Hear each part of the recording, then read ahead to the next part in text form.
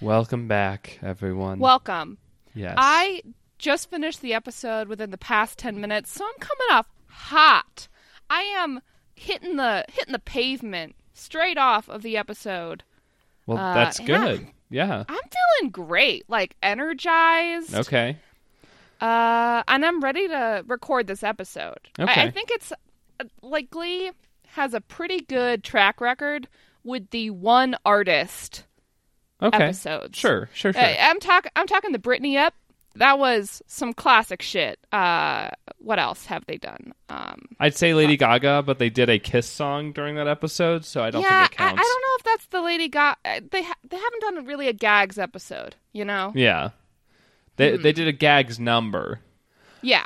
Have there really been any other ones? They did Melissa Etheridge, that one gay episode. Oh yeah, the gay episode. Well, no, but they did other other gay songs. No, I know that was a joke. Let's see. I honestly, Britney's the only other one I can think of that has had like an actual. Yeah. Well, they did Rumors. They did Fleetwood Mac. Yeah, they did the Fleetwood Mac episode. Yeah. Well, I mean, but this one's much better than that one. Yeah. So today we're talking about... It's Michael! Yes. Season 3, Episode 11. Named for, if you didn't know already, Michael Jackson. The king of pop. I'm going to share something very vulnerable with you. Are you ready? No. Oh, well then maybe I shouldn't. Okay, now I'm ready. Go. I can't spell Michael correctly, ever. Oh. I swap the E and the A. Yeah, I have a lot of trouble with that too. Do you think that's genetic? I think it's because the name doesn't sound right the way that it's spelled. I think that's part of it, right? Okay, sure. Because, like, if we're gonna... Okay. I've got it written out in my notes. Let's do some phonics shit. Okay. Would it be Me-cha-el? Me-cha-el. Okay, sure. Yeah, Michael. Or Michael, right? Like, yeah. Because when you just say Michael, I mean, that E and A could be anything, That's right? true. Yeah, it could be a Y for all we know. Really? Yeah. Yeah. No, I think part of it is that neither of us... I feel like there might have been a chance that one of us could have been named Michael, because it shortens to Mike. Well, sure. And sure. If that had been... What? If that had been Ew. the case, I feel like we would both be able to spell it better. I guess, but there were so many Michaels in our, like, That's true. generation that I am so fucking glad that neither of us are named Michael. Same. Yeah. Like, I can list probably about 10 Michaels that I know. Yeah. Firsthand, and they're all horrible, you know? I mean, to be fair, I can't really talk. That's generalizing. I can't really talk because I'm named Sam, and there's like at least 20 other people. There's like at least 2 Sams on this show. Exactly. But Maggie, that's a pretty unique name. Not many people have that name. So I wouldn't say that's true, though. I mean, a lot. I work at a place where our clientele is much older. Right. The customer base is old. I see at least 3 or 4 Margarets a week. Yeah, but do they go by Maggie? Old lady name. Or Peggy? Peggy or Marge. Yeah. Or Margie. See? You're reclaiming the name for the youth. Anyway, let's talk about Glee. So this episode... Yeah. Honestly, I'm so ready. I needed a little bit of a cool down from, straight from the episode, but hit me with those stats. Yeah, so this episode originally aired on January 31st, 2012, with 9.07 million viewers, which is up from last week, which only had 7.5 million. So people were tuning in for that Michael Jackson. Yeah, it's written by Ryan Murphy, a return to form for Mr. Murphy, perhaps, and directed by, I'm going to say it, my favorite director, out of all the directors we've had, Alfonso Gomez-Rejon. Yeah, refresher, what else has he directed again?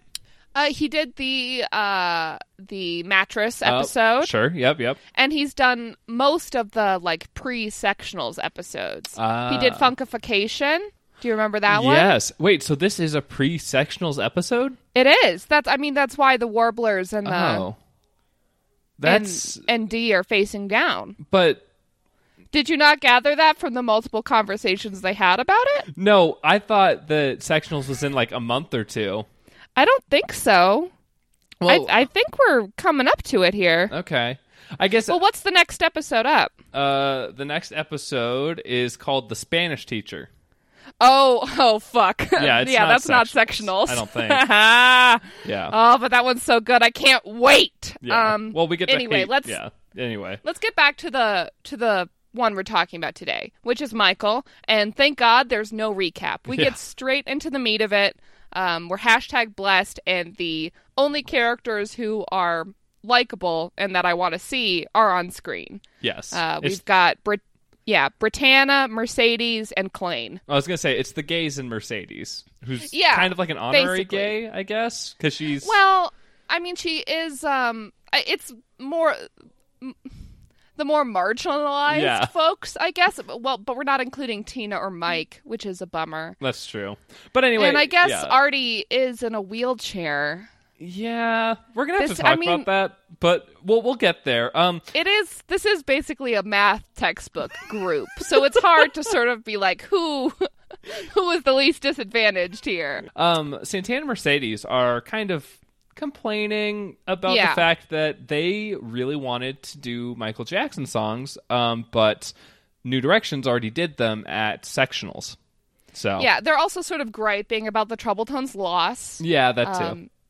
Did you notice Kurt's fur hat? Yes, it's made another appearance in the.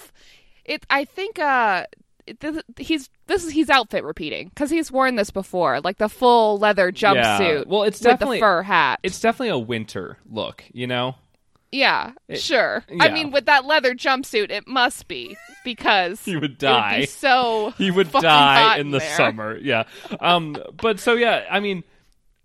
So what ends up happening is Will also gets involved for some reason. Yeah, Will just shows up to really soil the group that we've got going on here. And Will's like, oh, we can still do Michael, everybody. Yeah, and then in order to, like, I don't know, get excited about this, they decide to do a Michael week, and Blaine will kick it off right now. With a song starting in the hallway. And it's hard to tell if this is a dream sequence or not. Because we have a couple dream sequences in the episode. Yes. But people, like, stare at Blaine as he's singing, like random extras. Which is not a thing that normally happens when it's non-diegetic. Well, I guess that's true. I feel like there have been, like, if we're going to compare it to, like, Britney, like... Yeah. Technically, I think people were staring at them during their dream sequences because they were the center of attention. But in this Blaine song in particular, there's like people walking to class who like turn and like do a couple double takes staring at Blaine. Like that's not the same as like the Britney like one of those music videos that they recreated, you know? Yeah, and also, I mean, I also wrote down diegetic ? Because it's a good question to ask, but also I don't think it needs an answer either. No. Well, my favorite part is that the hallway dance is very good. So it's great. Well, it's because we've got the best people doing it. Yeah. Except for Mike, obviously. And Kurt, I guess, in the past couple of weeks has shown himself to be a very capable dancer. So that's fucking coming out of the woodwork here, Kurt. Finally doing some dancing. I love it. Want to be starting something is great overall, I think. Blaine does grab his crotch. Yes. A lot. Well, but that happens a lot in this episode with various male characters. So it's a Michael Jackson thing. Yeah, right? But it's still, like, I don't want to see them grabbing their crotches. Anyway. The outfits before, because the outfits change, but the ones that they're wearing at the beginning of the scene are all good, except for, you know, obviously the Cheerios ones are uninspired. Tell it to Sue. But Blaine's mustard pants, the fur hat, it's a bold choice. Right. You know? Yeah. It definitely works, I guess, for this aesthetic. I guess. But the outfits do change because the song moves to the auditorium. Mm-hmm. Not like it's a seamed transition, if that makes sense. It's not as close to seamless. Yes. Okay. Yes. As in, it's stitched together. Right. Yeah. Poorly. Yeah. So Blaine is some characters are cosplaying Michael Jackson full on. Others are like inspired. See, I guess, okay, that was my question, because it definitely seems like some of them are like straight out of music videos, straight out of like iconic Michael Jackson looks. Yeah, because Mercedes is wearing the Smooth Criminal white suit. Isn't that Tina? No, that's Mercedes for sure. Okay, sure. And but like Artie's wearing like the Thriller jacket. Mike is dressed. The problem is I only recognize the Thriller jacket as being like an identifiable song, like music video outfit. Because you're an uncultured swine. Yeah, pretty much. But like a lot of them like read Michael Jackson to me. I was like, yes, I know that is a Michael Jackson look for sure. So like even because Quinn is obviously wearing a skirt, right? Because she is high femme, right? Yes. No pants. Well, now it's a bubble. It was like one of bubble skirts too. She was living her Trouble Tones fantasy. Yeah.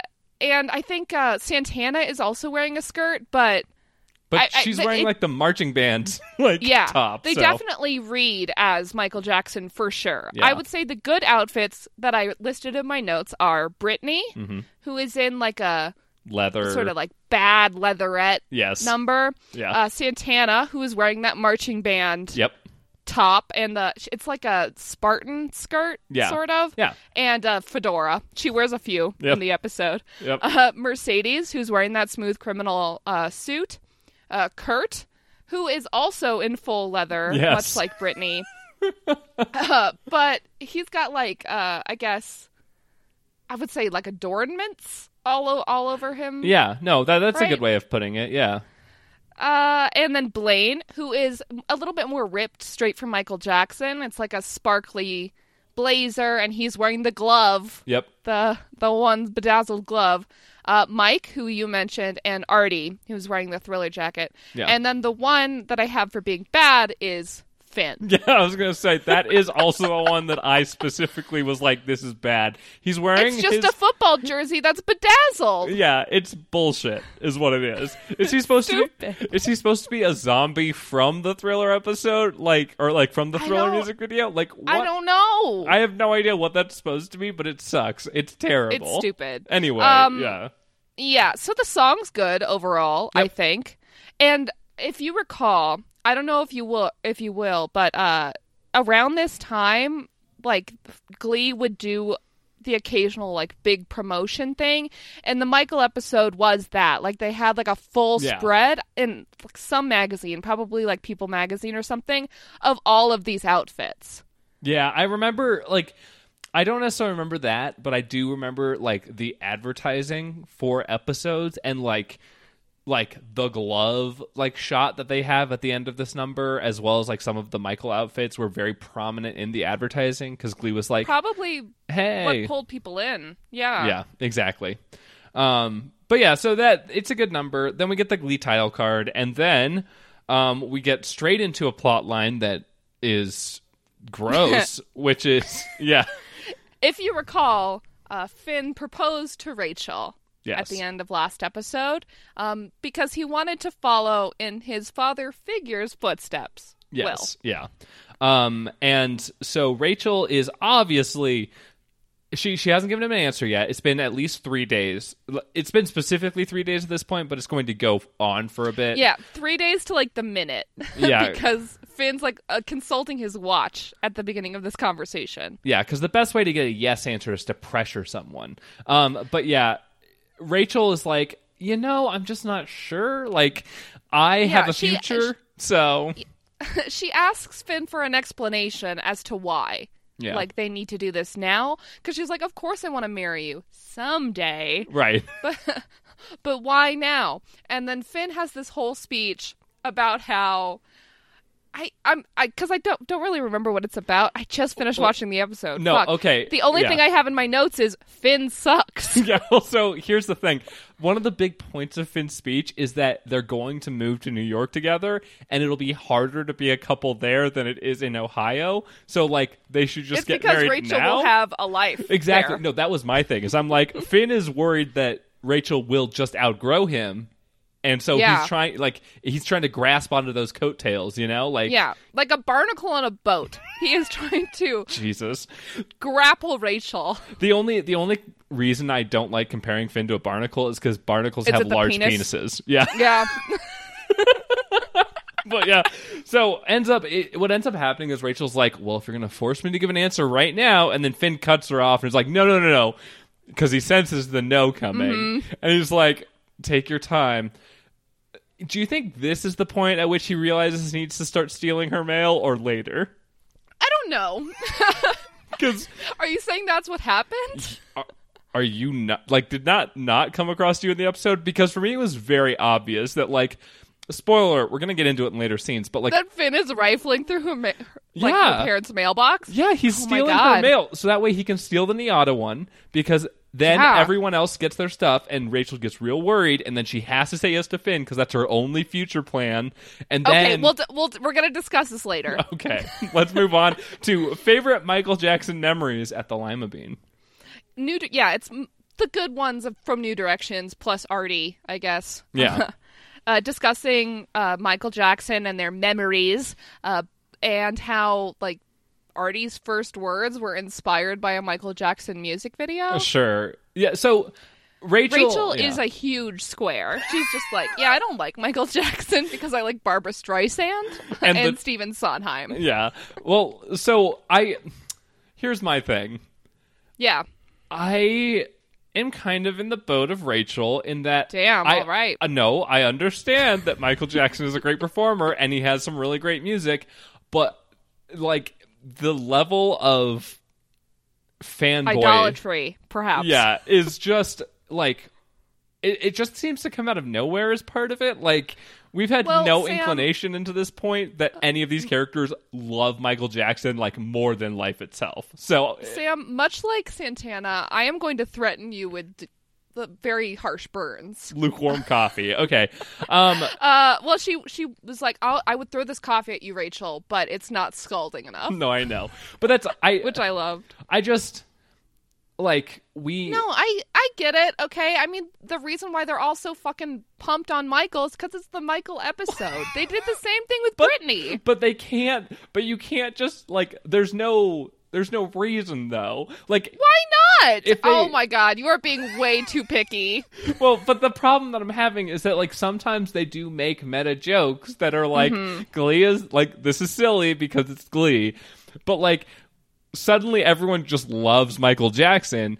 Again, not unwarranted. It's just that, like, they did Michael Jackson at sectionals. We didn't get any information at that point that they love Michael Jackson. You know what I mean? But this is the Michael Jackson week, okay? Yeah, okay. So they're all reminiscing, and it doesn't matter that they didn't love him before. It matters that they loved him now. Well, see, I was going to say, maybe this is just a teenager thing where it's like... Yeah, where they're trying to fit in and be cool. Well, they're not trying to fit in. They're trying to prove that they're most dramatically the biggest Michael Jackson fan. Yeah. But, like, that's how clubs are formed, so it's fine. Anyway, Sebastian arrives because he lives at the Lima Bean.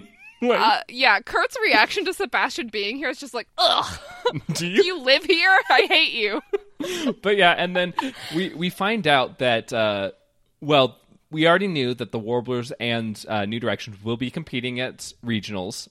Yes. Just like last year. But it turns out that the Warblers got the first spot at regionals, and someone, Blaine, let it slip that New Directions wants to do Michael Jackson for regionals. I loved Darren Chris's performance here, where Blaine is just sort of like, because Sebastian supposedly called him to find out how to get red wine stains out of the piping of a Warbler's jacket. Which I love that also. Yeah, also... and Blaine spilled the beans about Michael Jackson. Well, yeah, because he's such a big fan, he can't hold it inside himself. But like, you saw his performance from the beginning of the episode. It's perfectly understandable if that's the case. Isn't the Warblers jacket just the Dalton uniform? Yeah, we've talked about it before. It doesn't matter. Also, like, the piping is red. So yeah. But so. Essentially, yeah, everyone... I guess they wanted to make a point that Sebastian drinks wine. Yes. Because he's so metropolitan. Well, I did enjoy... Only wine from France. I did enjoy that Kurt turns to Blaine during this and is like, how often do you talk? And we don't get any answer to that, like, at all. Yeah, Blaine just looks more bashful. Yeah. Or, and, like... Yeah. I guess ashamed. Yes, like, that's bashful a better... and ashamed. Yes. But so then Santana... gets very aggressive about defending New Direction's right to do Michael Jackson. She gestures with her cup violently to the point where there's no coffee in it. Yeah. Because of the way that she's just sort of waggling it around. And then Sebastian does some casual racism. Yeah, well, is it casual or is it just more overt? Directed and pointed and bad. Yeah, like it's very bad. He says some stuff about prison and piñatas. Yeah, and essentially he implies that if Santana attacks him, she'll go to jail because his dad's a state's attorney. Yes, Sam. His father will hear about this. My father will hear about this. But fuck, I love Sebastian as a villain so much. But yeah, so effectively that's where the Warblers are going to do Michael Jackson.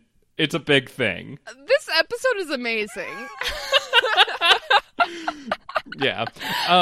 So we're back in the choir room with the New Directions. Yep. Because, and I guess their group chat must be lit as fuck because they all know about what Blaine did. Well, they all know that Blaine did it. It's very good because, like, what I like is this is one of those times that we get one of those fun little meta jokes because as they're all coming to the choir room, people are like, "Oh no, like, what are we gonna do? Like, we were gonna do Michael Jackson, and it was set in stone because that's how our sectional set list definitely works." And Blaine is like. Didn't you guys write your own songs for sectionals like a day before? Like the day of? Yeah, like... He's like, didn't you win? Yeah, exactly. Yeah, but then Puck calls Blaine an Eggs Benedict. Yes. Which I liked. Yes. And Will shows up to be a buzzkill. Yeah, by asking them WWMJD. Yeah, well, and Finn joins in because, of course, Will and Finn are, like, on the same page on this. But... essentially, everyone gets this conclusion that they need to, quote, fight back. Yeah. Take it to the streets. That is a direct quote. Take it to the streets. What does that mean? Exactly. Well, you're going to find out right now, because we jumped to the second number, only 7 minutes into the episode. Gotta say, I'm loving the pace. Yes. Yeah, this Arctic-specific episode, at least one thing I will put in its favor, lots of music. Lots of music. So we see Santana and Blaney Boo being very precious. They're wearing... hoods and leather jackets. Yes. Looking very intimidating. I mean, Santana a little bit more so. But isn't she wearing her Cheerios outfit underneath? She is. She is. So she's still got like the bright red skirt. Yes. Oh, fuck. And Blaine, I don't know. He just can't really pull off menacing to me. Yeah. He can definitely pull off evil, but not really like threatening. Yes. Well, that's so. What's happening? They're in a parking garage, and yes, a completely empty parking garage. By the way, no cars. Yeah. How did they get there? Good question. I don't know. The Warblers. They parked outside. The Warblers arrive, led by Sebastian, and they're like, "Okay, we're here. Why?" And Santana tells us that this is a Jackson off. It's a song battle. But yes, like full on, like gang dancing. Yeah. It's so good. But like, okay, immediately I have some questions. Yeah. What purpose does this serve? Because absolutely none. Supposedly, this is going to help determine who gets to do Michael Jackson at regionals. Sam, this is fighting back. This is taking it to the streets. taking it to the parking garage. but there's no winner. There's no judge to decide who the winner is. No. Of course, this is to intimidate the Warblers, to be like, look how good we do this Michael Jackson song. But they both do it together. They sing bad together. And it's so good. It is very good. New Directions is on lead for the most part, though. Yes. Santana, Blaine, with a little bit of Artie, and featuring Kurt on the, vocal runs or whatever. Yeah. It's great. New Directions is all wearing their normal clothes, but with leather jackets on top. Because they're bad, and the Warblers are just in their normal... they're bad. Yeah, they are. No, I know. Aren't they so bad? Look at them jump and fight. But there's a lot of... The choreography is very fun. There's some, running and, jumping off of walls, and, I'm guessing... And there's a part where they pair up, New Directions and Warbler, and they, do some fake punches. Yes. Well, my question... In the original... I think part of it is because I haven't... Part of the thing with this episode is I haven't seen a lot of Michael Jackson music videos. So the bad music video is in a parking garage. That's what I figured, because they also have a lot of shots of the wall with shadows. On it, which I figured was an homage. That's stolen from the that's stolen from the music video also. Okay, but so essentially. They're all doing their little dance thing, and at the end, one of the Warblers grabs a paper bag, and then it gets passed between Warblers who reach their hand into the bag for no apparent reason. And then pass it to Sebastian. Maybe they're the ones spiking the slushie, because Sebastian pulls a slushie out of it. Yeah. But we're supposed to believe that Sebastian is the mastermind behind this incident. So they can't, because it seems like it's a revelation at the end for the Warblers. Yeah. Well, is it though? Maybe not. I don't know. It's hard to tell. Yeah, honestly, yeah. So at the end of the song, the two groups are sort of facing off. Yeah. And Sebastian has this slushie, and he goes to slushie Kurt, but Blaine heroically jumps in front of him and gets slushied. Yes. And it's very dramatic. Well, okay. It's very, but what makes it more dramatic is that Blaine crumples on the ground, screaming in pain, which is not normally what happens when people get slushied. So I think more of a whoa. Yeah, it's not really that painful so much. Usually, people have talked about how it stings your eyes or whatever, but they don't scream. And then it just kind of ends there. Yeah, the camera pans down to see Kurt being like, Blaine, no. Oh, and and Blaine collapsed on the ground with slushy melt, blood. Sort of. It looks, it's supposed to mimic blood. Yeah, that was what I At least wrote. that's what it evokes for sure. Yes, it's very. I said the slushy is red like blood, which to be fair could be Blaine's eye juices. We don't know. It's all Blaine's eye blood. He's been dramatically injured. Gross. Can't you see he's bleeding? That's enough. We have to ban slushying. It's a barbaric modern day stoning. Okay, so okay. This is just so great. Do you know why Blaine gets slushied? In the grander context of the show. Is it because they wanted to use that as a reference? Well, they wanted to use the phrase "eye for an eye" next scene, and then also use the Michael Jackson song at the end to have Kurt do the eye cover thingy. No, it's actually because Darren Criss, this was when he was doing his short stint on Broadway in How to Succeed in Business Without Really Trying. Oh. So they had to get him off the show for a few episodes. Oh, okay. Yeah, that makes sense.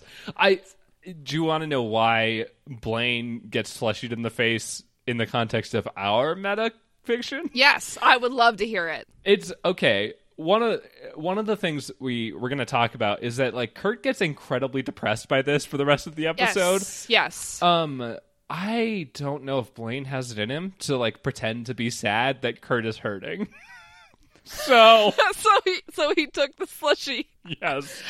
I mean, on another hand, it does make Kurt feel indebted to him to take care of him. Yeah, and which also is making Kurt's life worse. Also, it ends up making Kurt not willing to report a crime to the police. Yeah. So like, I mean, we gotta dig into that when we get closer to it in the plot. But yes.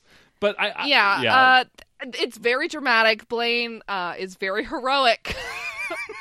Some would say, and it's weird because, like, if Sebastian was going to slushy Kurt, which is obviously sort of the intent, or at least we find that out through dialogue, it's too low. Like, yes, maybe because Kurt's face is a lot higher up than like how far Blaine would jump to. Do you know what I'm saying? Yeah. Also, well, I mean, be fair, we do see Sebastian throw another slushy this episode, and that one is also very low.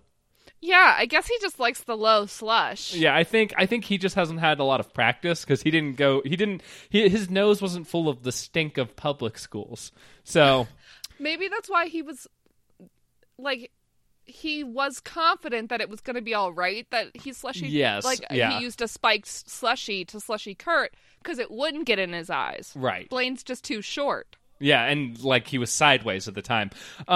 Yeah, my father's gonna hear about this though. So the next scene, Kurt is letting us know in the choir room that Blaine has a scratched cornea and will need surgery. He's dramatically injured. Yes, it's horrifying if you are concerned about eye injuries in a way that I am. So, great. Oh, gross. I'm sorry. But New Directions wants an eye for an eye. They are out for blood. Yes. Specifically, Mike is the one who says, I want an eye. Yeah, well, so Will tells us that they need to have proof in order to press any charges or whatever. Will is like a substantial buzzkill this episode. Yes. And then, well, what's weird, this is something I don't particularly like about this episode. Mm-hmm. Artie has this big rant about how everyone else has to hurt because of how hurt he's been. And like how... Well... And how, he starts off the rant by being like, all we do is sing. Well, that's... Like, yeah. That is good. I also... Yes. Yeah, foot in the door there. But then he's like... He says some shit about how, like, we just, take the fact that we're gonna take the high road and, like, we're gonna be better off in the long run, and, like, that's what makes us better than them. And I'm like, or, we're all just equal. And, like, why do you... But, like, essentially he goes on this big rant about how, like, everyone else sucks, and he wants them to hurt more than they've hurt him, because God knows what. Artie apparently has a lot of anger inside. Well, yeah, he's full of, like, this sort of revenge energy, and I understand why. I mean, he does get a lot of ableist jokes thrown at him all the time. Okay, sure. So Blaine's injury is just giving him an outlet, is what you're saying. Yeah, maybe. Okay. Was Artie in the bad number? Yeah. No, he's like a lead in the number, Maggie. Oh, you're right. Fuck. Because I just couldn't remember... He doesn't do most of the dancing because a lot of it is... he's in a wheelchair. Yeah, thank you. No, but also sorry, he's their stand-in for a black male lead because of course because they killed Mike Rutherford. Did they kill Matt? him? Yeah. Also, fuck. Also, sorry, Matt. But yeah, so then what this leads into is a dream sequence where Artie sings "Scream" with Mike because the two of them are very angry. Will is like, Artie, you need to calm down. Maybe you should take a break. We'll be here when you get back. And Artie's like, yeah, I will leave. And that's when he stands up and he's like, who's with me? And Mike's like, me. Yeah, so like, I'm not sure where the dream starts, but it's definitely before he gets out of the wheelchair. So yeah. Anyway, again, this is one of those ones where I believe they're replicating the video. The music video. It's like nearly a shot-for-shot recreation of the Scream music video, including the dope-ass outfits. Yes. And Mike's eyeliner. Yes. Can we talk about Mike's eyeliner? I made a note about Mike's eyeliner because... He looks so good. It looks very good. It's one of those things where, like, in the past, I know we've talked about, like...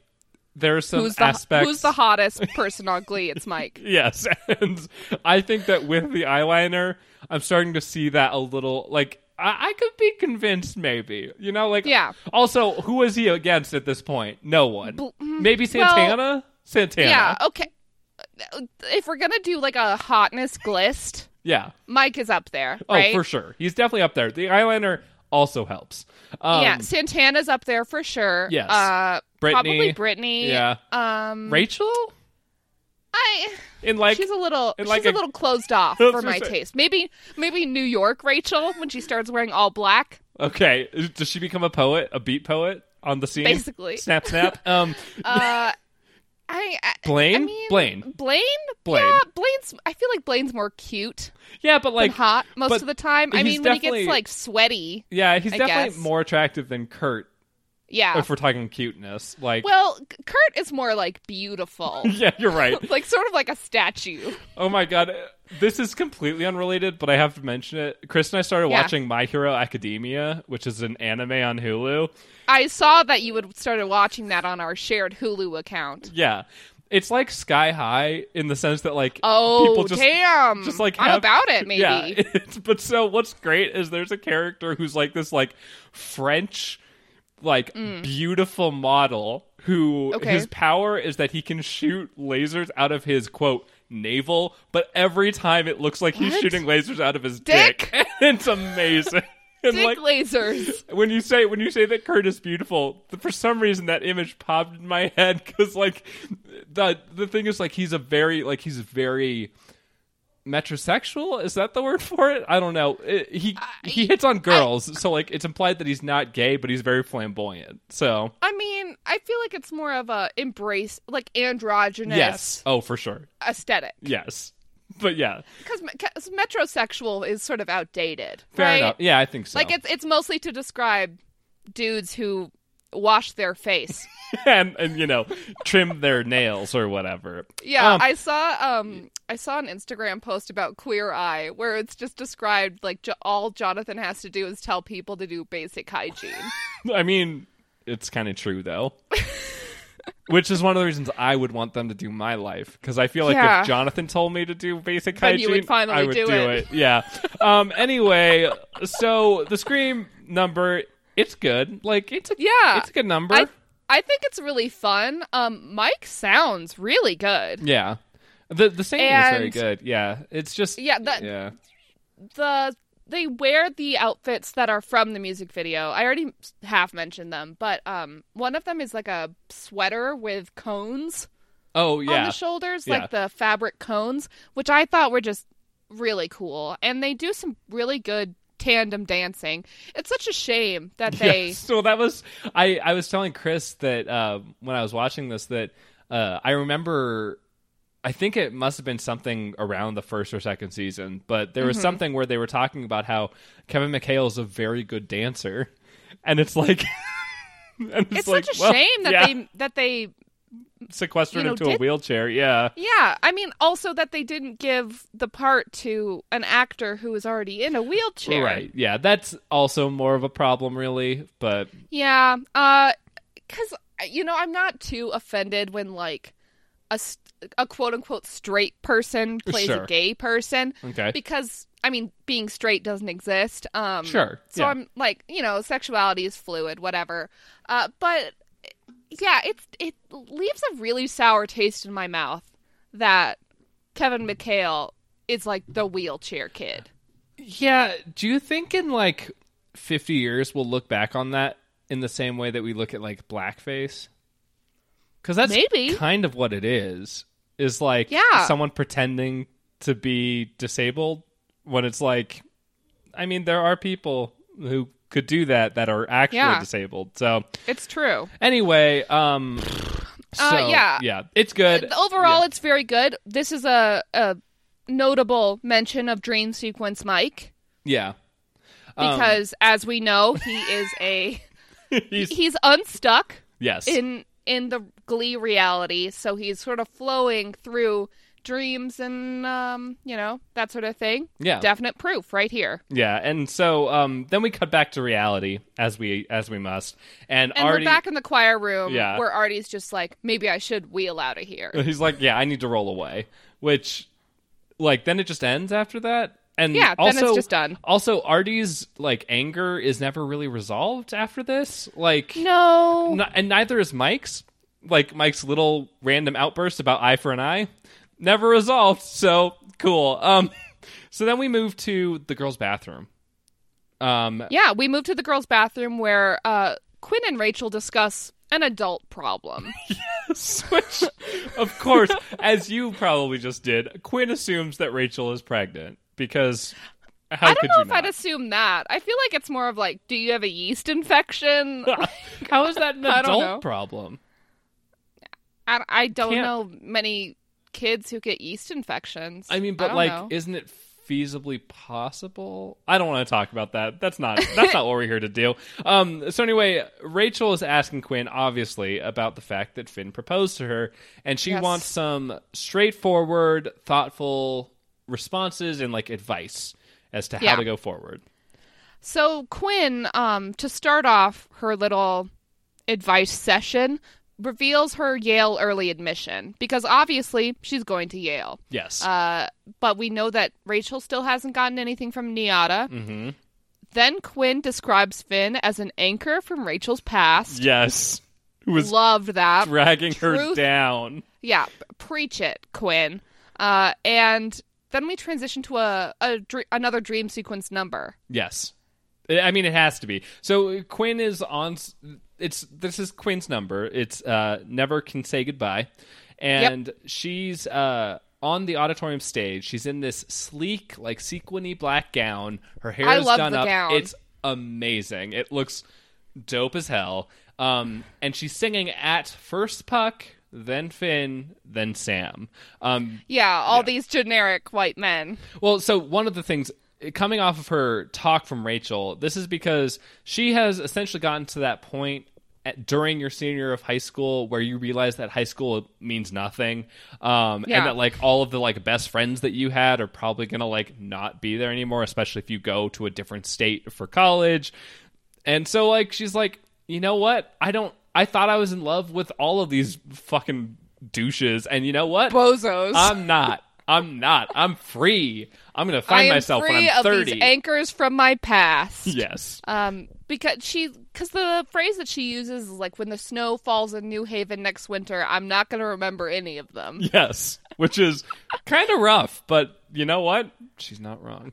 Yeah. So we also see, because it transitions from her singing to these generic white men on stage to Quinn looking in her locker. Yes. Where she has like pictures of herself. Yeah. Hanging, which I find that a little strange. Well, it's her memories. Like she's got one from when they did Rocky Horror Picture Show. That one's cute. She's got one. She's got one from when she was giving birth to to Beth, which is kind of like, you know, the doctors are in that photo too. And there's a picture of Beth herself with a little like sticky note that says "Hi, Mommy." Yeah. Yeah. And the picture of Puck and Beth. Yeah. That she got to see. And a picture of pink-haired Quinn herself. Well, that's probably more of a reminder, you know? Mm-hmm. You got to look back sometimes to propel yourself forward. A reminder of her horrible past. Yeah. Because that's the weird thing about Quinn's storyline at this point for me, is that like she's like, I've overcome horrible things, and it's like, what? Well, I mean, she pink hair. Well, I would argue that she's overcome being a horrible person somewhat.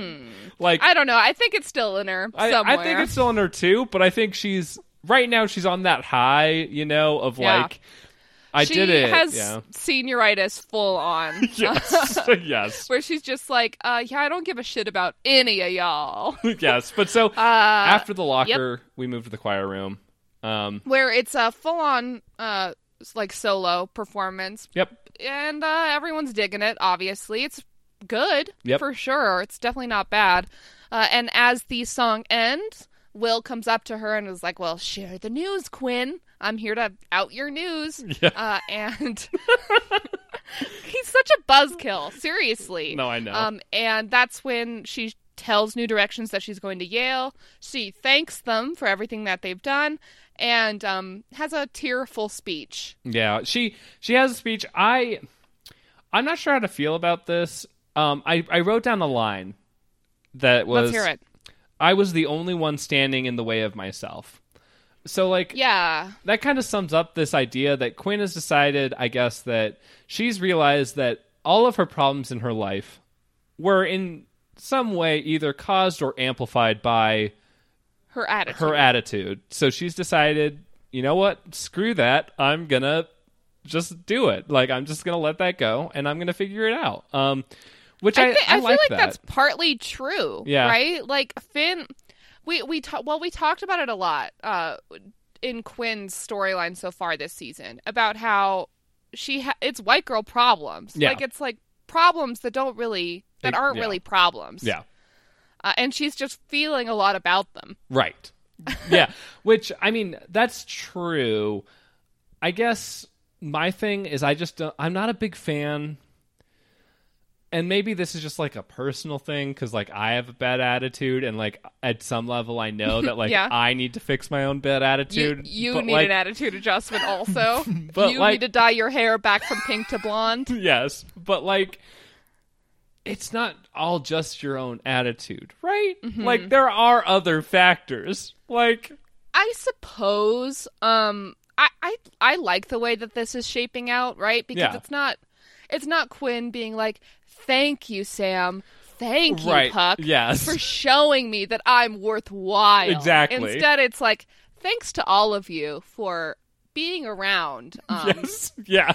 Well, that was I was scared. There is like a line from Will at the beginning of this where he's like, "You know, Quinn, you really deserve this." And I was like, if we get another fucking speech where someone explains to Quinn how she did a good job, like how worthwhile she is. Yeah, but like luckily he only gets that one line, and well, he gets one more line at the end of the scene that I wrote down. Do you want to hear what it is? No, but sure. Yale, yeah. As in, oh my hell God. Yeah, but with Yale. No, thank you. But I mean, the other implication of this scene is Rachel seems conflicted. Yes, because like Quinn sort of is like, I'm glad that I'm, shaking off my past and moving forward into the future unburdened, and she's like talking to Rachel basically. Yes, and Finn is sort of like, huh? Yeah, like he normally looks though, as part of the problem. Like he normally looks. Then we get to the next scene. Yeah, Santana and Kurt discuss revenge in an empty classroom. Yes, they call Sebastian the criminal chipmunk. Liked that. And Santana tells us that Auntie Snix has arrived. She's gonna make it all better. Yes, and then Kurt, because Kurt apparently was sitting there for an hour writing down ways to get revenge, and then he decided, no, I'm better than this. Violence is never the answer. I can't justify this because I was so against violence. And as prom queen, I can't allow such a thing. But not in my kingdom. But so Santana agrees. We're gonna take the high road. Auntie Snix is going back to Bitch Town or whatever. But yeah, I don't know. I feel like she might carry a little bit of Snix with her. Oh, I think she does. It like how Quinn can never truly remove the part of her that hid the skank. Yeah, you can take the skank out from under the bleachers, but can you take the bleachers out from under the skank? Yes.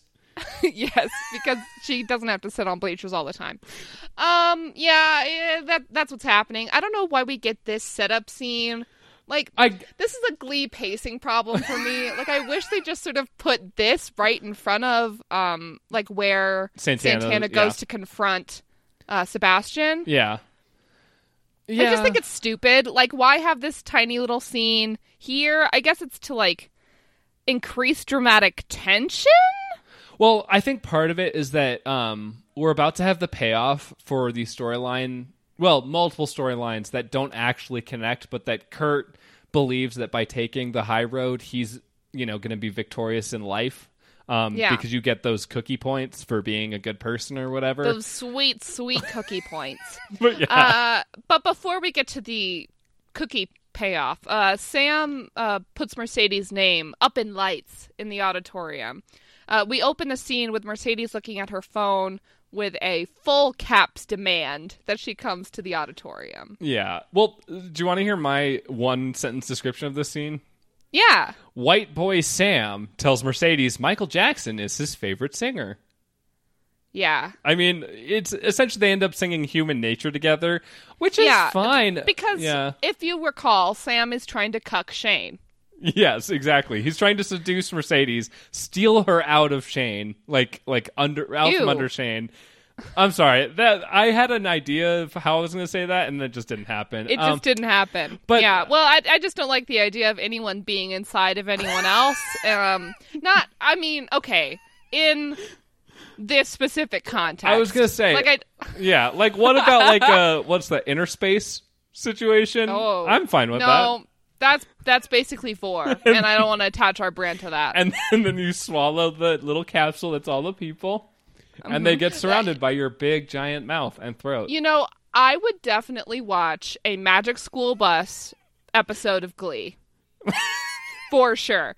Who would they go inside of? Who's the Arnold of Glee? Well, I was going to say, talking of big beautiful mouths, I could not stop watching Sam's lips during this number because they are those big mesmerizing. Like, I just can't look away. Like, oh. Neither can Mercedes, because Mercedes is like, Sam, you know I'm with Shane, and tries to leave. But then she gets compelled by the music when he starts singing Human Nature. And I gotta say that my one reaction to the scene is that Amber Riley is a for real angel. Oh, yes. She sounds so good. Yes. No, it's true. That's one of the things is like, spoiler alert, at the end of this, they sing Black or White. And I thought, when I was like, we're going to talk about it when we get there, but Glee, I think, was trying to convince us that, like, Michael Jackson, like, using that song can be sung by white people. Exactly. Because Mercedes is, like, the one black person. She should be featured way more in this episode, for sure. Exactly. Santana leads on more songs than her, which is still good. Like, I'm not saying that's bad. I'm just saying that, like, Mercedes, at the beginning, we had Santana and Mercedes be like, I love Michael Jackson. I'm mad we didn't get to sing more Michael Jackson. And then Mercedes sings one song. Like, yeah. It's just, what? Like, the scene ends with a kiss. Yes. It's interracial, so Fox had to make it short. And and make it hard for us to see both of their faces in full. Well, it's because they're zoomed in tight. Yeah, no, that's what I'm saying. It's because it's interracial. Fox is trying to, like, you know. Anyway, let's move to the next scene. Kurt is in Spanish class? ? Yeah, because guess who's teaching it? Will. Yeah. And Bert pulls Kurt out of class. And Kurt's just like, is Blaine dead? Yeah, it does seem like poor timing. But it turns out that Kurt's NIADA letter was not stolen by Finn. So it was received. And Bert is here to give it to him. It feels sort of weird that they didn't just do this at home. Well, it's very exciting, Maggie. Don't you remember when you got your acceptance letter to NIADA? We all came to your class in high school, and we pulled you out of class, and then we stood in the hallway, and then you were like, no, we have to go to the band room. And we're like, okay, and we went there, and then you're like, this doesn't feel right. Let's go to the choir room. And then we went there, and then you opened it without, like, sharing it with us. You just, like, read it by yourself, and then you were like, dramatic. I did it! Like... Yeah, I do remember wearing that ultra-long flannel with a blazer on top. Yeah. Yeah, but anyways, that's what happens here, is Kurt is a finalist for NIADA. He did it! And the best part of the scene is that Bert is ecstatic. Yes. Like, he's so excited, and he's like, you gotta let me tell Blaine, which is the cutest thing I've ever heard. What the fuck? You know what's not great about this scene? Bert makes a speech that is weirdly tied to this other plot that we've been having about how you have to be a good person and take the high road, and, like, somehow that'll pay off for you. Who knows? This is like some Ryan Murphy proselytizing, Sam. You realize that's what it is, right? Yeah. I mean, it's Ryan Murphy being like, let music save the day. Yeah. No violence. I'm just imagining Ryan Murphy, like, with a shaved... Well, I guess he's already bald-ish. Mm-hmm. But, like, without a hat on. But, like, in, like, the robes of the Dalai Lama. And just being like, violence is never the answer. But he probably sings it. If Ryan Murphy led a cult, I would... hate it. Yeah, they would all have. They would all wear those hats. For exactly, sure. And they'd all sing a lot. And I just don't think that'd be very fun to be around. I'm sort of worried that I would join it though. but that's a general. That's one of my That's one of the things I'm afraid of doing in general is joining a cult. But yeah, so this is great though, right? Like I love the hug. I love the excitement. I'm not a big fan of the moralizing, just not in general. Well, Kurt didn't let the bullies get him down, and that's why he's on top now. Right? Yeah, because that's not because of talent or anything. It's because he was a good person. Like he didn't resort to violence. I'm really excited for this finalist stuff. Do you remember any of it from your watching of Glee? I remember. I don't remember any of the actual finalist bits. I remember them getting actual letters later. Mm-hmm. I don't remember who gets in and who doesn't. But yeah. The judge for you're gonna be very pleased with who the judge is for the finalist, because they have to do a performance for a judge to decide if they get in or not. It's coming back to me a little bit. I do remember there is a judge, and I do remember liking who the judge is. Who it is. You're gonna love it. Okay. Anyway, so speaking of that, we then cut to Kurt, who's running in slow motion through the hallway, through people, to tell Rachel, who we find out hasn't gotten hers yet because Finn has stolen it. Rachel basically has a breakdown where she's like, I have no plans and no life. All I have is my boyfriend. And then she cries. Yes, which this is the reason I think Finn has stolen her mail.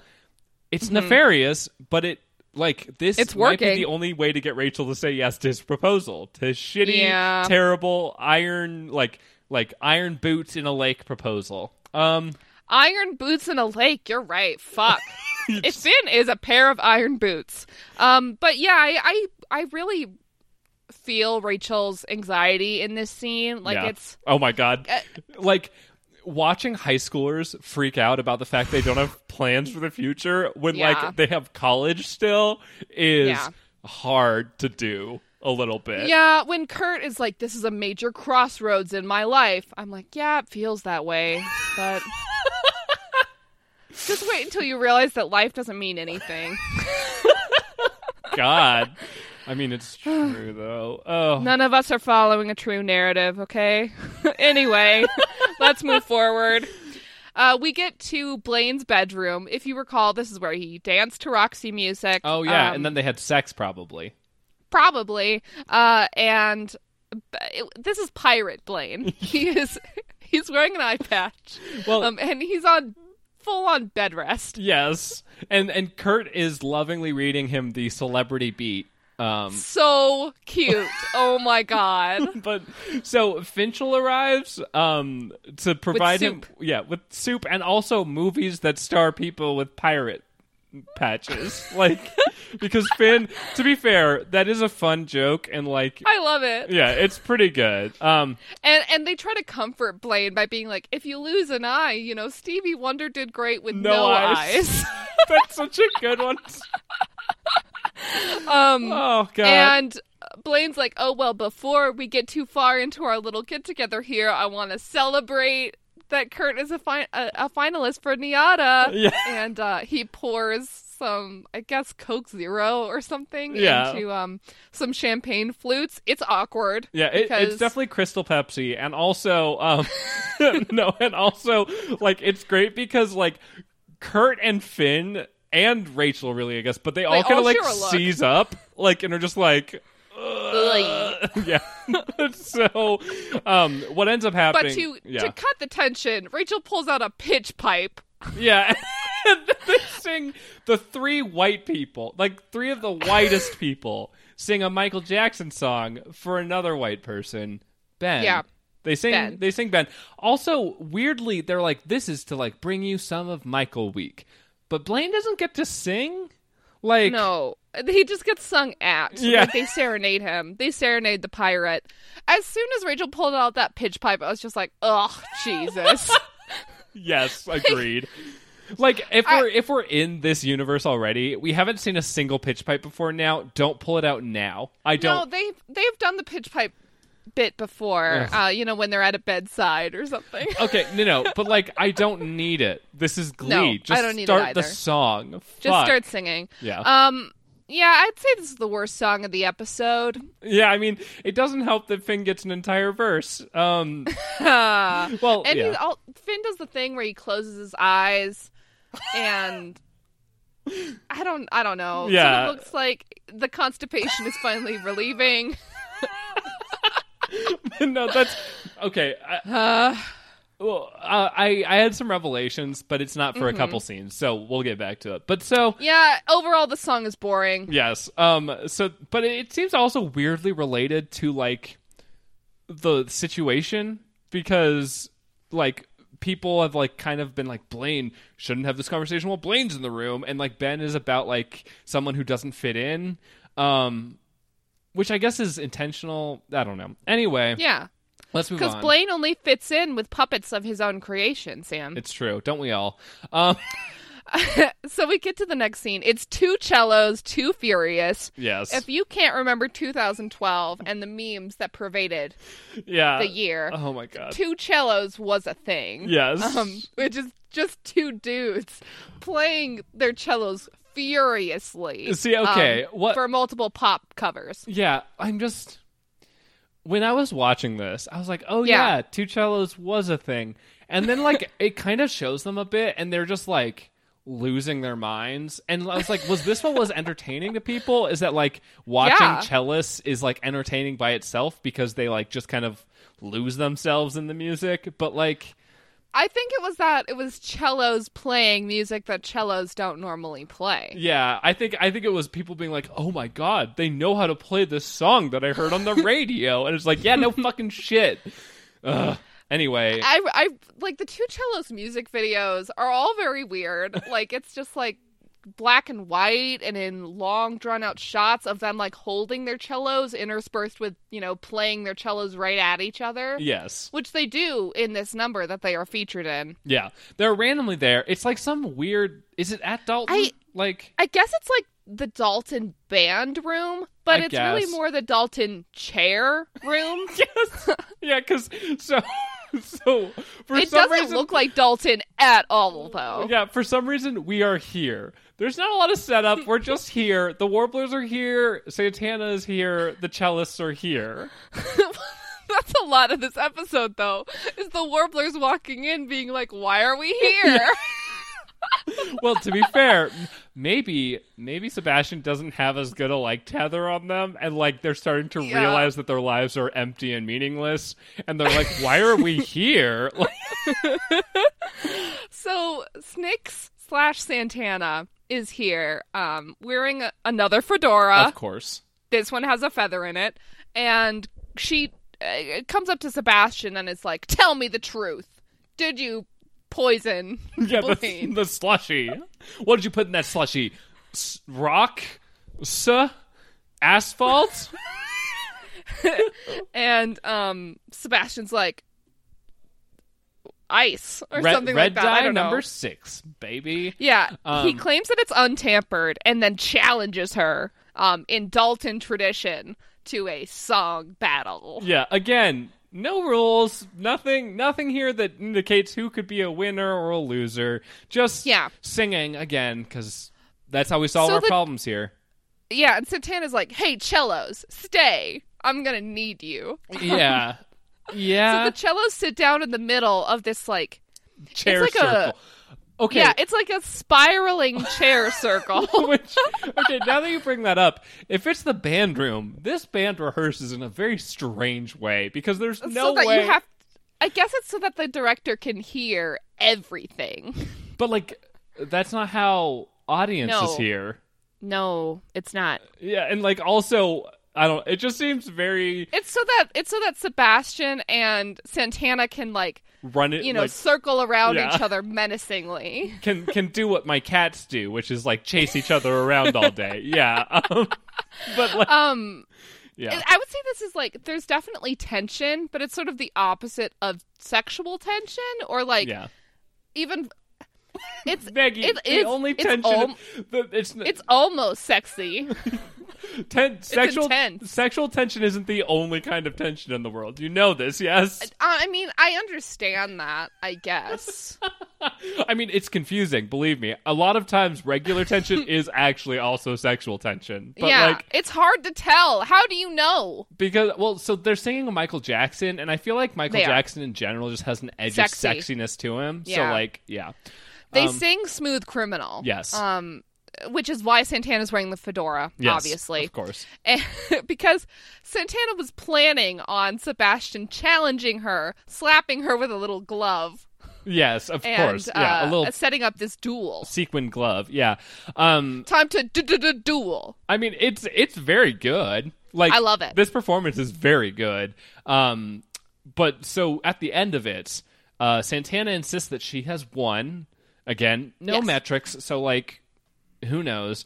Based on, who do you think won? I mean, if I have to pick a winner, then yes, Santana. Santana. Yes, yeah. But that's why they don't need a judge, Sam, because we are the audience. But have you ever been in a fight with someone and the two of you mutually agree that one of you wins?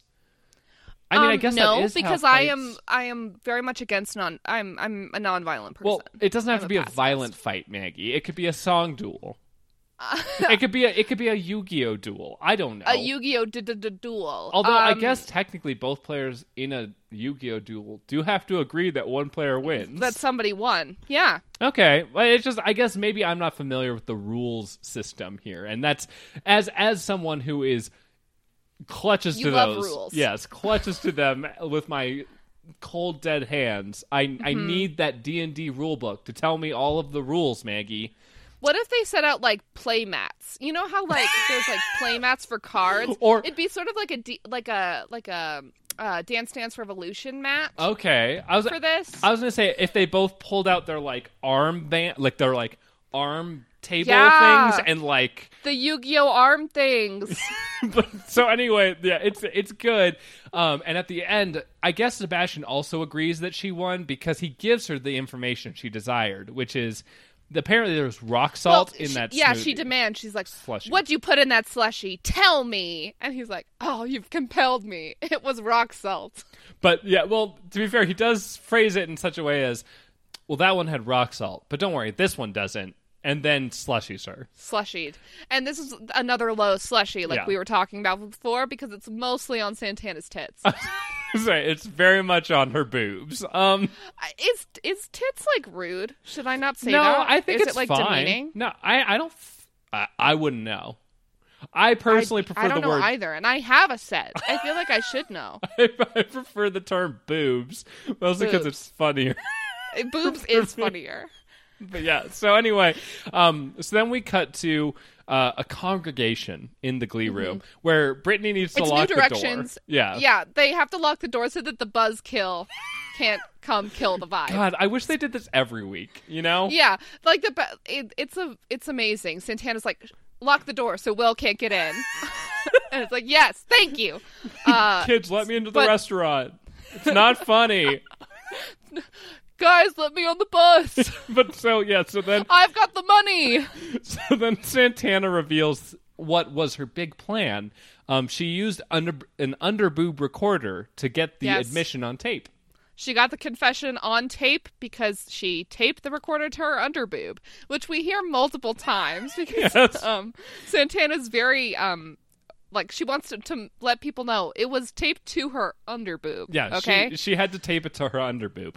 Her under tit. Kurt. Yeah. Kurt refuses. He's like, we can't go to the police. I have a better plan. I'm gonna teach them a lesson. And this part is so confusing because I can't really remember how Kurt phrases it, but it's he's like, no, going to the police, that's not good enough. Or something like that. He's like, I'm going to use the power of music. Well, so part of his argument is definitely that the Warblers will still do Michael Jackson at regionals. Yeah. And I'm like, that's not even a concern here. The concern is that someone was assaulted. Is that Blaine could lose his eye, which I thought you were really upset about. Well, no, Maggie, he learned he took the high road. And he got his NIADA application, so it was reinforced in that Pavlovian style. He's drooling, at the thought of justice and lessons. He's drooling at the thought of using the power of music to bring people together. The thesis of the show. Yes. There is an amazing quote from Santana because Kurt in order, he's like, I'm going to teach them a lesson. We all have to go to the auditorium right now because I set up the lesson for right now. But as they're leaving, Santana has an amazing line. Yes. And did you write it down or? I don't have it exactly, so hit it to me. If Kurt had taped this to his junk, I would have never heard the end of it. We would have spent an entire week singing about it. Which Brittany does say true to that. Yeah, Brittany's just like, true. Oh, it's so good. Oh, it's great. Then, so everybody's mass exodus out of the choir room, but Finn keeps Rachel behind so that he can, sing to her, I guess, because she doesn't listen to when he talks. But they don't listen to each other. It's a problem. True. Yes. And it turns into a Finchel duet because Rachel just can't help herself.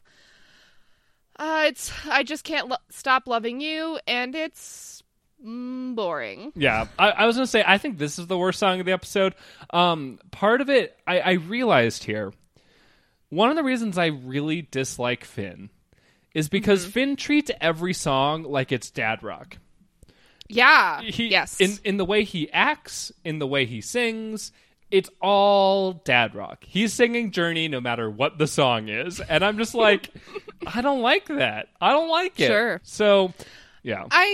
Okay, what this number really showed to me was that the show makes jokes about how annoying it is to have the plot lines about Finn and Rachel. Like, they make meta jokes about how it's like, we don't want to see you two kissing. Oh, how gross. Like, all that sort of shit. Sure. And then they slam us with a full, 3-minute number of just these... of this. Well, that's... My thing also...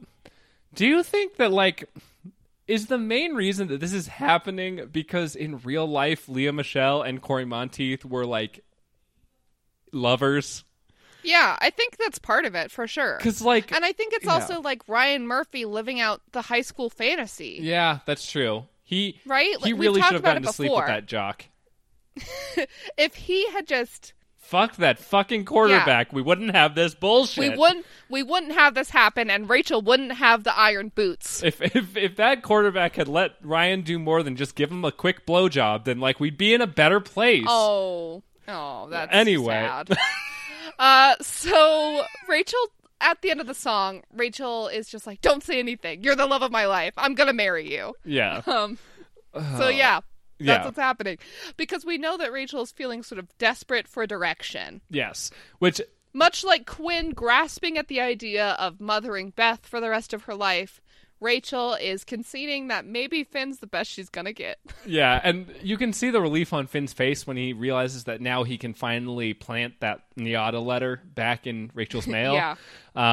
But yeah, so then we move to the lesson. The Warblers arrive as per... of course. Yeah. And they are once again like, why are we here? Yes. And Sebastian gets in a quick little quip about how public schools stink. Yep.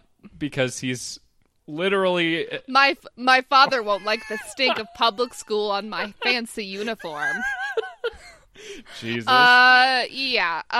This is basically sort of the funkification, I guess. Yes. Of the Warblers. Yes, because so essentially, so they all sit down in the auditorium, and New Direction's on the stage, and they're like, "We're not going to do Michael Jackson for regionals." And then Sebastian's like, "Well, I thought I didn't give up that quickly." And then they're like, "No, instead, we're going to do this dope ass number to prove that we could do it better than you ever could." And it's like, and then do something else. Yeah, of course. And then then they sing Black or White, which I mentioned earlier. Artie, and it's Rachel, so good.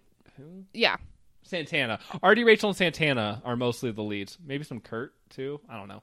Yeah, there is a little bit of Kurt, because this is when he puts his hand over his eye, and it's like, even if you threw dirt in my eye, wink.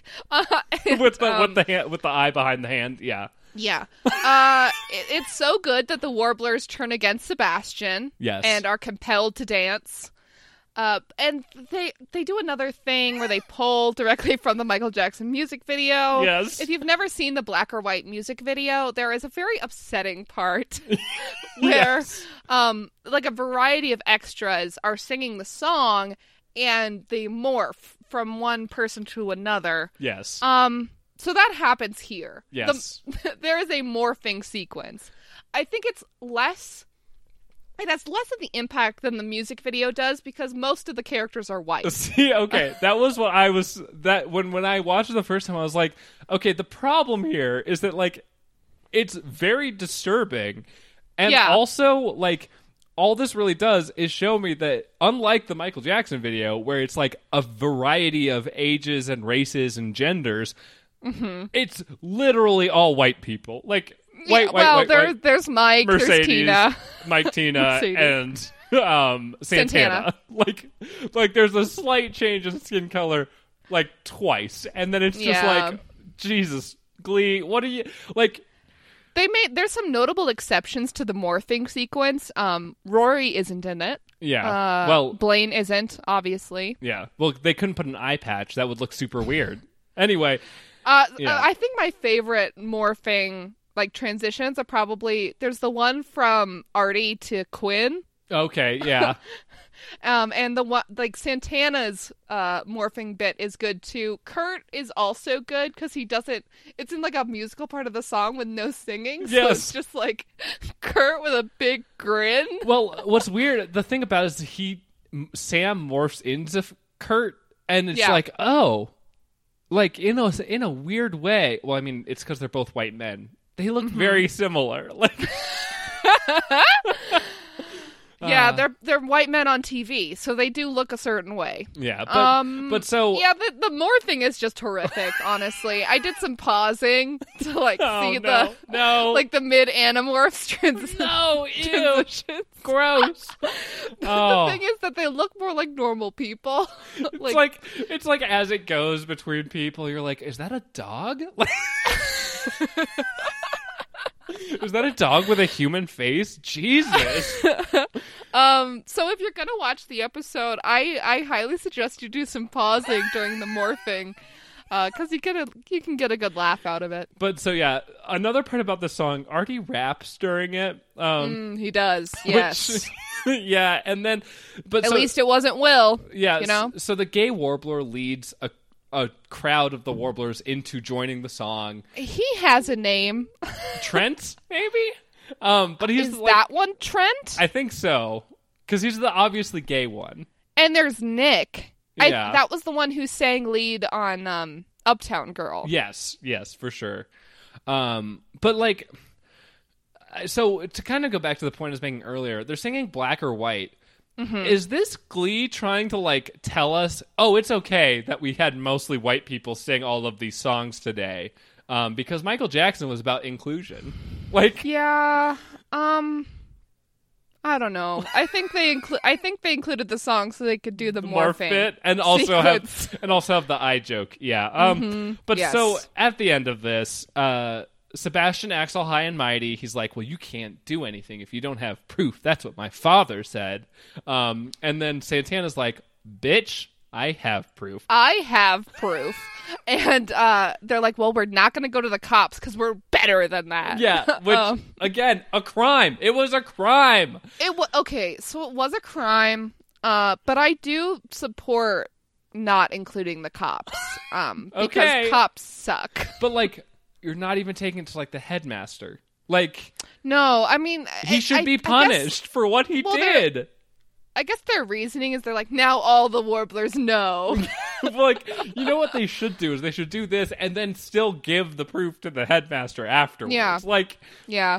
Like he did something that is bad. Like, he should be punished for it. Like, this whole like moralistic, like, your friends hate you punishment is like not good enough. It's very stupid. Yeah. I don't think it's even that it's like not good enough. It's just like stupid. Like, it's ridiculous and it doesn't make all that much sense. Yes. I think that's really where it falls flat. Yeah. Yeah, so I want to last scene, but before we get there, I want to point out that another supporting for our metafiction of Blaine being a demon and of course Sebastian being one as well, is that Sebastian is like the de facto leader of the Warblers. Mm-hmm. Even though he's brand new to them. Maggie, Dalton. Does he look like a freshman to you? I don't know anymore. Does he look like a freshman? Do I look like a freshman? He just it's supporting now. It's supporting our fiction that he's like, because he describes himself as the captain. Yes. Of the Warblers, even though they were definitely run by a council last year. Well, and also that first song that we saw, Uptown Girl, the lead was someone else. So when did this happen? It doesn't make much sense. Yeah. So it's definitely, we all know, especially since Sebastian is so obviously evil. Like, he's a demon. He's got to be. So, last scene here. Rachel's wearing this lacy black top. I loved it. Yeah. It's very New York Rachel. We're getting like flashes of New York Rachel. I'm digging it. She's getting ready for the poetry bar. But she wears a black turtleneck earlier in the episode. So yeah, she shows Kurt that she finally got the NIADA letter. And Kurt reminds her that this is news that you're supposed to, like, when you get really good, exciting news, one of the first people you should share it with should probably be your significant other, especially if you're going to marry them. Well, it's not just her letter. She is a finalist. Oh, right. Yes, of course. Duh. But then she looks like weirdly guilty and also like trepidatious. I don't know what a good word for it is. In my notes, I have a whoops, marrying Finn face closing shot. Oh, I've made a huge mistake. Exactly. Like we zoom in and it plays Sound of Silence. Yeah. Fuck, I would love the shit out of that. But so that's where we end the episode. But it's not the normal Sound of Silence. It's like a Glee a cappella Sound of Silence. Yes. I mean, fuck. Sound of Silence is already anyway. But yeah, no, this is where the episode ends. It's mostly like, here's the thing. One of the reasons that I am still very supportive of this idea that Finn must have stolen her letter is that we have this scene at the end where Rachel realizes that, like, if she had known that she was a finalist in NIADA, she would not have agreed to marry Finn. Like, it's true. Ta-da! Like, oh, God. Yeah, even though they did discuss earlier in the episode that whether she gets into NIADA or not, she's going to New York. Right. And that, like, eventually she'll marry Finn. Like, so yeah, I don't know. But I understand feeling trapped. Exactly. Because in Rachel's situation, I would also be panicking. Yes. Like, oh God, what have I done? I have to marry Finn now? Yeah. What? But yeah, so that's the whole episode, and you know what? I'm still high energy. Good. It's pretty amazing. That's great. Let's get into the podcast business. That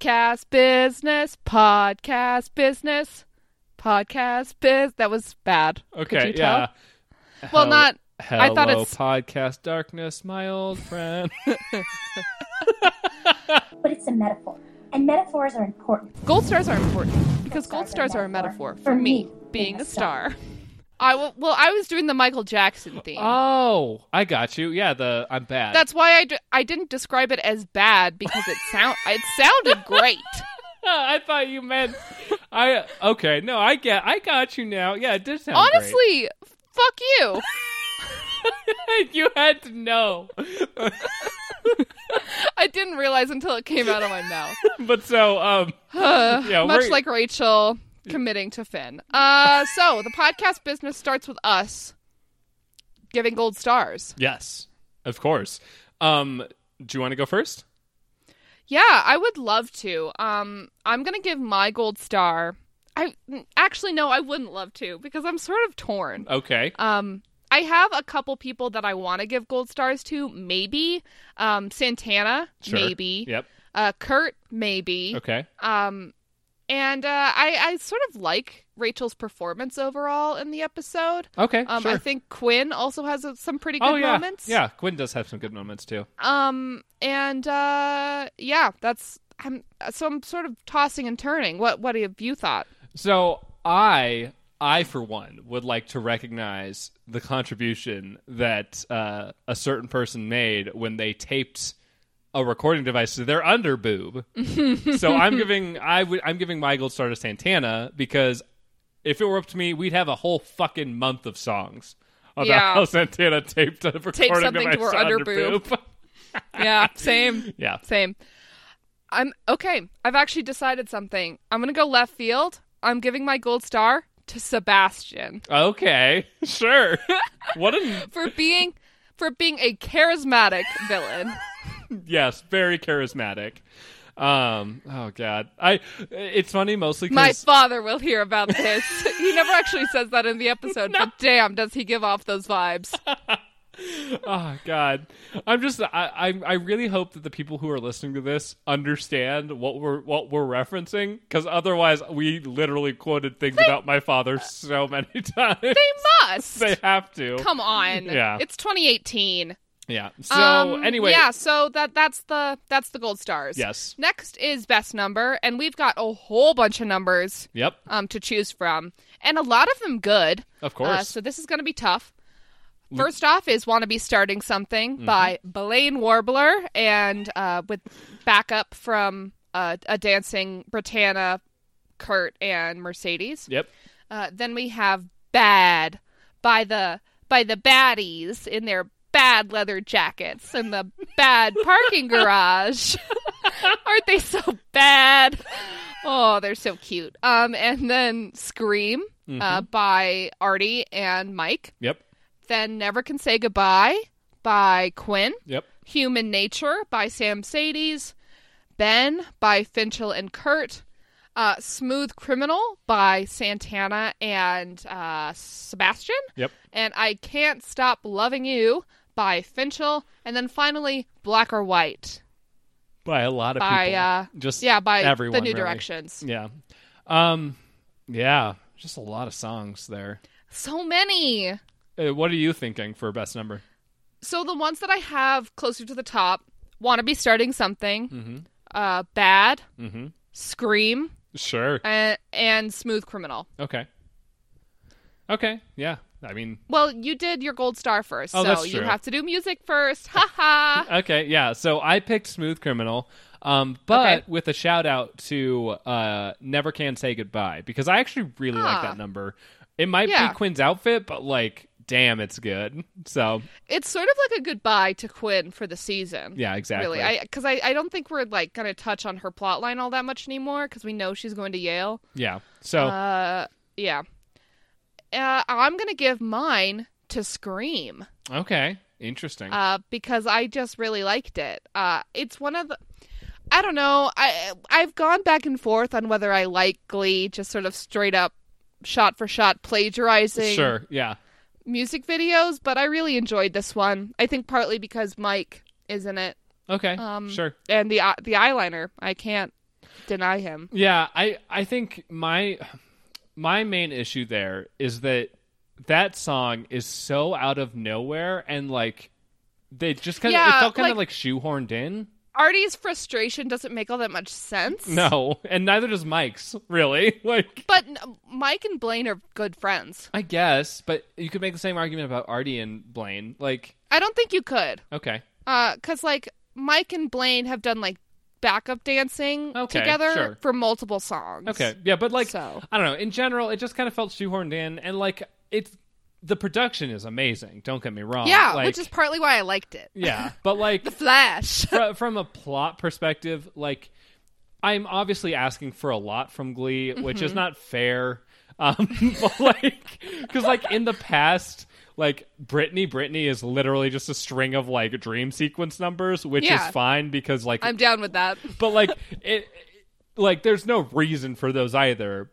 Mm-mm. But I guess for some reason for me, this one just didn't land as well. So, oh well. Yeah, I mean, my second, I really like "I Want to Be Starting Something." I think it's a really good way to start the episode. Oh yeah. High energy. The costumes are great. Yeah, and I also really like "Bad" because of the cinematography is good, and the choreography is probably the best out of any of the numbers. That's true. Yeah. So we'll have to remember these all because when I say remember, like we'll bring these back up again when we talk about best group numbers, best all of that at the end. So, but Smooth Criminal is a good choice too, because of the weird ass setup. Yeah, like, well, the thing is, like, it's also just a good cover of the song. Like, it's a very good rendition. So, like, with Naya Rivera just sort of doing vocal runs on top of the like actual lyrics. Yes. Yeah. Totally. So last piece of podcast business, as we do every week, we give each episode a slushy rating. This time, maybe we'll include a little bit of rock salt. Oh. But or we might just throw it on Santana's tits. Who knows? But so I would. We do it out of 5 slushies. Yep. And the lower, the better, because less slushies makes sense. And they're weapons of taking people's eyes out. I'm gonna give this episode half a slushie out of 5. Nice. Yeah. I'm doing the same, which equals to a full slushie. Yeah, which mostly I'm really tempted to give it no slushies. However, the Finchel garbage. Yes, see, it's just too much. Yeah, my problem is I don't think I can give, like, unless they really do it in a way that just works for me, I don't think I'll ever be able to give like an artist-centric episode 0 out of 5 slushies, because there's too much of this like weird like plotless garbage to like justify doing numbers. Like, sure. And like the Ben, it's like we have to take it to the streets. Yeah, like what do you mean? And then like Ben is a terrible number, and they just do it because they're like, this is Michael Jackson, and I'm like, I don't care. Like, but yeah. So I mean, I think it's a really good episode. I'm not. Yeah, but like, definitely one of the big pluses of the episode is that there's a lot of music. Yeah. There's less dialogue and more music. Which I guess, so that's a fun struggle then. I want there to be more. I like it when there's more music, but I also would like it if the music made sense, which is, again, asking way too much. That is a tall ask. Yes. Asking Glee to make sense at all. It's impossible. It can't, right? So like episodes like this where it's just like, it doesn't need to. Like, that's true. Which again, I'm giving it half a slushie. There's like you're saying, the Finchel garbage. Mostly, I am just so disgusted with Finn all the time. Like because he sort of knows that he's right. No, that's like trapping Rachel with him. Yes. Like that is his sort of intention. Yeah. Which sucks. It definitely. That's the thing. Like, in that very first scene where he's like, I need an answer right now, and Rachel's like, because it's gonna be harder to be a couple in New York when you have self-esteem. Yeah, and then like Rachel's like, well, I mean, if you want an answer right now, and then he stops her because he knows she's gonna say no. Like, yeah, it's rough shit. Such man. a garbage person, and it's just like, yeah, your future is bleak, man, but doesn't mean you have to drag this beautiful shining star down with you. Yeah, and I don't know. It's just it's also like so desperate and like and nobody likes that. Low self-confidence. Yeah. Like it's like, dude, Rachel's like already told you that she loves you and wants to be with you. Like you don't have to marry own her. Yeah, it's gross. It's gross. Marriage is gross. You know what? I'm taking a stand right now. No, I believe that already. Sam and Maggie Hate Glee is taking a stand. Sam and Maggie hate marriage. Anti-marriage. Okay. Anyway, that's everything. Yeah. We love but hate marriage. Let's close out the episode. What's coming up next? What's next week? So next week we're going to talk about season 3, episode 12, The Spanish Teacher. And this is a good one because Will is proved to be a fraud, and Ricky Martin is on it. Yes, it's going to be great. Love it. Yes. But until then, we have socials. I do want to apologize. We've had some people contact us on Twitter. I'm just really bad at it. And so, like, unfortunately, we're running a little long this time. But like, we've had a couple people who have reached out to tell us about their gold stars and their best numbers and slushy ratings. So just to shout out some of those people, Lucas at EU Lucas Henrique, and then also Angelica. At Jellies _Twatter. So my. Yeah, but like both, I'm like, honestly, it's one of those things. I'm sorry because I'm bad at Twitter. But I do love hearing even from people. Even if we don't mention it on the show, we love to hear your gold stars and your slushies. Just at us at S&M Hate Glee. You can find us on Instagram at the same handle. You can also email us at snmhateglee@gmail.com. And if you like what we do, please consider supporting us on Patreon. The slash is S&M Hate Glee, and if you search Sam and Maggie Hate Glee on Patreon, you should be able to find us. Yeah, and there's some bonuses there. Until next week, I've been Sam. And I've been Maggie, and we hate Glee. From the top.